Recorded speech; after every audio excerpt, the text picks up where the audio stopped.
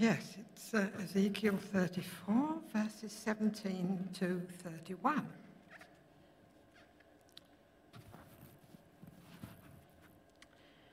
As for you, my flock, this is what the sovereign Lord says.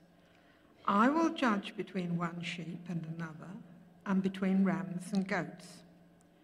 Is it not enough for you to feed on the good pasture? Must you also trample the rest of your pasture with your feet? Is it not enough for you to drink clear water? Must you also muddy the rest with your feet? Must my flock feed on what you've trampled and drink what you've muddied with your feet? Therefore, this is what the sovereign Lord says to them. See, I myself will judge between the fat sheep and the lean sheep. Because you shove with flank and shoulder, butting all the weak sheep with your horns until you've driven them away, I will save my flock, and they will no longer be plundered. I will judge between one sheep and another. I will place over them one shepherd, my servant David, and he will tend them. He will tend them and be their shepherd. The Lord will be their God, and my servant David will be the prince among them. I, the Lord, have spoken.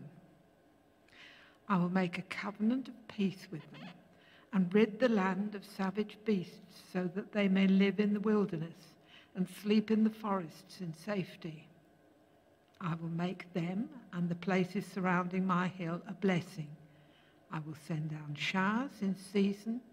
There will be showers of blessing. The trees will yield their fruit, and the ground will yield its crops. The people will be secure in their land.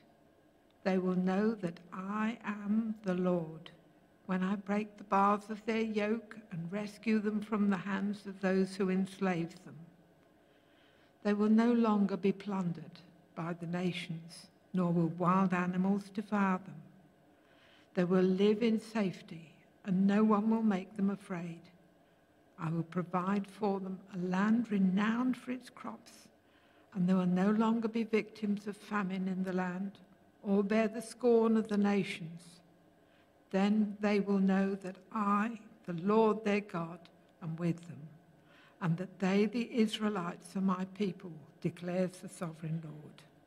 You are my sheep, the sheep of my pasture. I am your God, declares the sovereign Lord. This is the word of the Lord.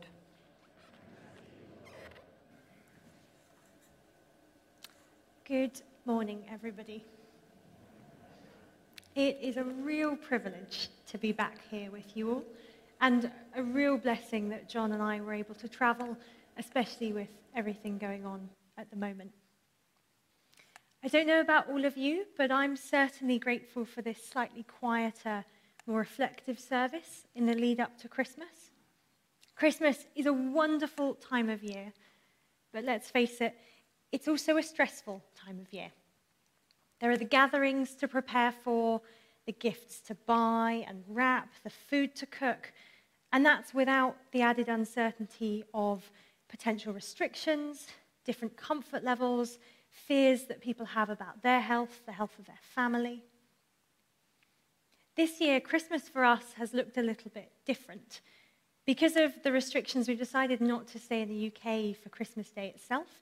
So I've actually already celebrated Christmas in a way with my family. So I keep asking people how their Christmas has been and getting some slightly strange looks. We've also had the challenge of trying to get the right amount of suitcase space. We brought some gifts with us from Singapore, and we're trying not to accumulate more gifts than we brought so that we can fit everything with us on the way back. But as I say, it's a lovely problem to have been able to come back and see family. At Christmas, we often think about shepherds and sheep, like that beautiful reflection that Liz read to us earlier. And I also want to place us in the role of the sheep this year. And one of the things that got me thinking about this was a piece of music I had the privilege of listening to last week. I had the privilege of listening to John perform in Handel's Messiah By a quick show of hands, who has either heard of or seen Handel's Messiah? Yep, quite a lot of us. Fantastic piece of music, amazing for Christmas. Perhaps the best known bit is the Hallelujah chorus, which is just a wonderful, rousing choral piece. But my actual favorite piece of Handel's Messiah is a slightly less well-known bit. It's a line where the choir sings, "We like sheep have gone astray." We like sheep have gone astray. Now, the reason that's my favorite part of Handel's Messiah is because there's a considerable pause between when the choir sings, "We like sheep," and when they sing, "have gone astray." So if you're listening to the piece of music for the first time, as I was last year, it just sounds like the choir is singing, "We like sheep," which I think is a good Christmas message. But what Handel was actually trying to say in that song, I think, is really important, and that's where I want to look today. So based on that passage, I want to look at 2 points. I want to look at the fact that we're quite similar to sheep in many ways. So firstly, I'll look at the fact that we, like sheep, have gone astray. And then secondly, I want to look at the fact that we, like sheep, need a good shepherd. Let me pray first. Father, thank you for all of us gathered here this morning. Thank you for your goodness to us. Just pray that you would speak to us now, guide my words, speak to our hearts, Lord, and would you be glorified. In Jesus' name, amen. So let me start by setting this passage in some context. It's perhaps a slightly unusual Advent passage. Perhaps some of you are familiar with it. Some of you, this may be the first time hearing it. It's one of the many Old Testament passages written a long time before Jesus' birth that point to the coming of a Savior for God's people. The book of Ezekiel, where our passage is taken from, is written while the Israelites are in exile in Babylon. And throughout Ezekiel, we see two interwoven themes. We see the theme of judgment, and we see the theme of hope. Now, chapter 34, which we read today, is the turning point where we turn from judgment and we turn towards hope. So wherever you are today, however you're feeling about the year gone and the Christmas to come, whether you do or don't like sheep, I hope that today we'll be able to turn from judgment to hope. So let me first talk to us about the fact that we, like sheep, have gone astray. As I mentioned, judgment is this key theme. It's quite challenging that comes out through the book of Ezekiel. And specifically, Ezekiel is making two accusations against God's people. The first is injustice.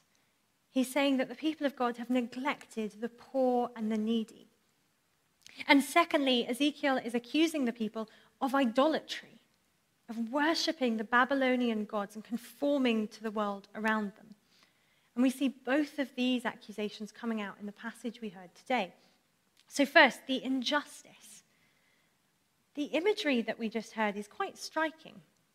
Verse 18 talks about the sheep trampling the rest of the pasture, muddying the water with their feet. It implies there's this lack of gratitude, that they're being irresponsible in their stewardship. They're being reckless with the abundance that God has given them. And this is true both before the exile, but also during the exile. Verse 19 tells us that they're depriving others. It talks about the fat sheep depriving the lean sheep. And 21 talks about them ill-treating the weak and the vulnerable. We can imagine some of the things that they might have done during the exile. You can picture the Israelites. They're in a foreign place. They're desperate to ensure their own comfort and security. You can imagine there's this limited food supply, and they're fighting, they're jostling with each other, making sure they get to the food, pushing others out of the way to get to the precious rations. And perhaps that picture isn't far from our experiences. If you think back to the beginning of the pandemic and some of the panic buying that we saw across the world. But what might be some of the other ways that we see injustice like this in our modern day? Well, perhaps for many of us, there's a temptation to think about our own material needs before we think about the material needs of others. I know for myself, it's so easy to walk past somebody on the streets who might be homeless because I'm busy or I'm afraid. And I think, well, actually, my life's a bit more important, really. Or maybe there's a sense, like the Israelites, that we take for granted the material blessings we've been given. Do we sometimes forget to thank God for our house, our car, the food that we have to eat? And reading this passage as well, I was convicted about our treatment of the environment, which has become an increasingly popular topic in the news. Do we ever think about the impact that our decisions might make on other people in the world, particularly those communities that are most vulnerable? Do we think about how our choices, our consumption, our behavior might end up muddying the waters or trampling the pasture for other people trying to consume the same limited resources? I know a lot of us in this church are really conscientious about recycling and reducing our use of carrier bags, which is amazing. But I wonder also whether we have a disconnect between those activities and our relationship with God. Do we think about those things as part of our lives of worship, as part of our service of God? And if not, maybe we can invite God into our recycling. As odd as that might sound, why don't we pray next time we're putting out the recycling or choosing to avoid some plastic? I wanted to share one particular example where God has been challenging me over the last few years, in the hope that that may resonate with some of you. So I think for me, on my journey with environmental stewardship, the hardest thing has been thinking about my diet and my meat consumption. I love meat. I'll just say that up front. When I was at university, by the time I finished my 3 years, at least 50% of my Christian friends had either gone fully vegetarian or had significantly reduced their meat consumption. And for the whole of the time I was at university, I came up with excuse after fake dietary requirement, after fake allergy, to justify why I had to keep eating meat and couldn't possibly be vegetarian. I'm not saying we all have to go vegetarian. But I read this study recently that said in the UK, on average, we consume 5 times as much meat as is sustainable for the world. And I certainly feel that God's been convicting me that that choice I have of consuming lots of amazing meat might be muddying the water and trampling the pasture for other people in the world who are in a significantly less fortunate place than me. We may all be at different points in our journey with God about that. But what I'd encourage each of us to do, especially today as we have a quieter, reflective service, is to bring those things to God and honestly ask him if there are areas of injustice in our lives, in our communities, in our world, and see if there are things that he wants us to change or ways that he wants us to support those who are less fortunate than ourselves, in order that we can be better stewards of the gifts he has given us. So, as I say, that was the accusation of injustice. I'll quickly look then at the accusation of idolatry. Now, in the book of Ezekiel, we see idolatry on 2 levels. So, on one very obvious level, the Israelites did, at various points, bow down to gold statues and worship these idols. If you know the book of Daniel, one of the early stories in there is King Nebuchadnezzar setting up a gold statue to himself. So that's one level of the idolatry. The second level of the idolatry, perhaps it's slightly more fundamental, is where the people of God were prioritizing things above God. These might be things like security, safety, comfort. And we can tell, there are some signs that tell us these things might have been idols because they sought these things outside of God. They sought these things before God. They sought these things in place of God. Now, hopefully, most of us don't bow down to physical statues of gold, but that's not to say we're immune from idolatry. In fact, we might end up idolizing the very same things that the people of God in exile idolized, like security, comfort, safety. Especially at Christmas, a time where we're bombarded with advertising and told to buy more and have the perfect Christmas and buy all these wonderful things. Maybe that can replace God. Maybe we seek the perfect Christmas before we seek the baby in the manger. I just want to ask us all a couple of questions now that can help us detect signs of idolatry in our lives. Are there things in our lives that we wouldn't let God take away from us? Like your house, your job, your bank balance? Is there anything that's just off limits? No, Lord, you can't touch that. What is the source of our peace or lack of peace at night? When we're in trouble or distress, where's the first place we run? Is it Netflix? Is it work? Is it friends? Is it God? And are there things in our lives that we love more than Jesus? If I'm really honest, my answers to those questions are certainly less than ideal. So I hope today will partly be an opportunity for us to reflect on some of those things and bring them to God. We, like sheep, have gone astray.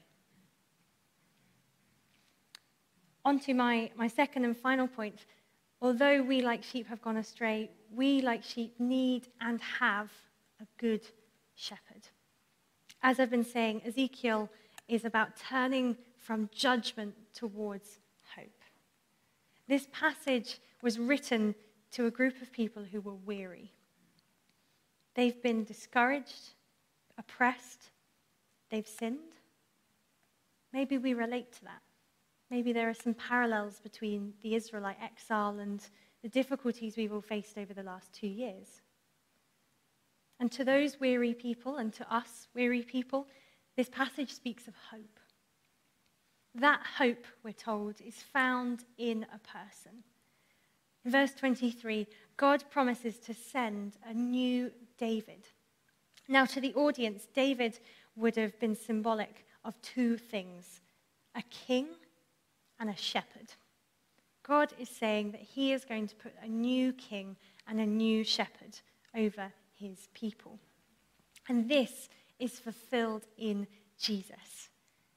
That hope, that message of hope to a weary people, is found completely and only in Jesus Christ, whose birth we're remembering and whose second coming we're anticipating this Advent and this Christmas. Jesus says in John chapter 10, "I am the good shepherd. The good shepherd lays down his life for his sheep." I don't know about you, but I used to take offense when Jesus kept comparing us to sheep. But the more I reflect on my own heart and my own tendency to wander off, I realize it's actually probably quite an accurate metaphor. And there are two very significant consequences of Jesus being our good shepherd. The first and most important is that, exactly as it says in John 10, he lays down his life for his sheep. He takes away that judgment. In the course of our lives, we will never perfectly deal with injustice or idolatry. Doesn't mean we shouldn't try with all our heart, but we know that Jesus is counted as perfect, and so we're counted as perfect because he has given us his perfection. He takes away that judgment. Our good shepherd saves us. And then, secondly, as a consequence of Jesus being our good shepherd, he provides us with everything we could possibly need and everything we're looking for. And the second half of our passage today has this beautiful list. Let me just read out a few things from it. Verse 25 talks about a covenant of peace. How many of us crave peace? Verse 25 also talks about safety. 26 talks about showers of blessing. 27 talks about security and freedom from slavery. And I love that in verse 30 as well, it talks about his presence with us and our identity as the sheep of his flock. How amazing. So whatever it is today that you might think you're lacking, whatever it is you're searching for, it can all be found in Jesus and in Jesus alone. And if we look for any of those things that I've just listed anywhere else, we're not going to find them. But if we look for them in Jesus, we'll not only find them, but we'll find them in abundance. So especially this Christmas, with all the busyness and the chaos, whatever you need, bring that to Jesus and let him fulfill it for you. We, like sheep, need a good shepherd.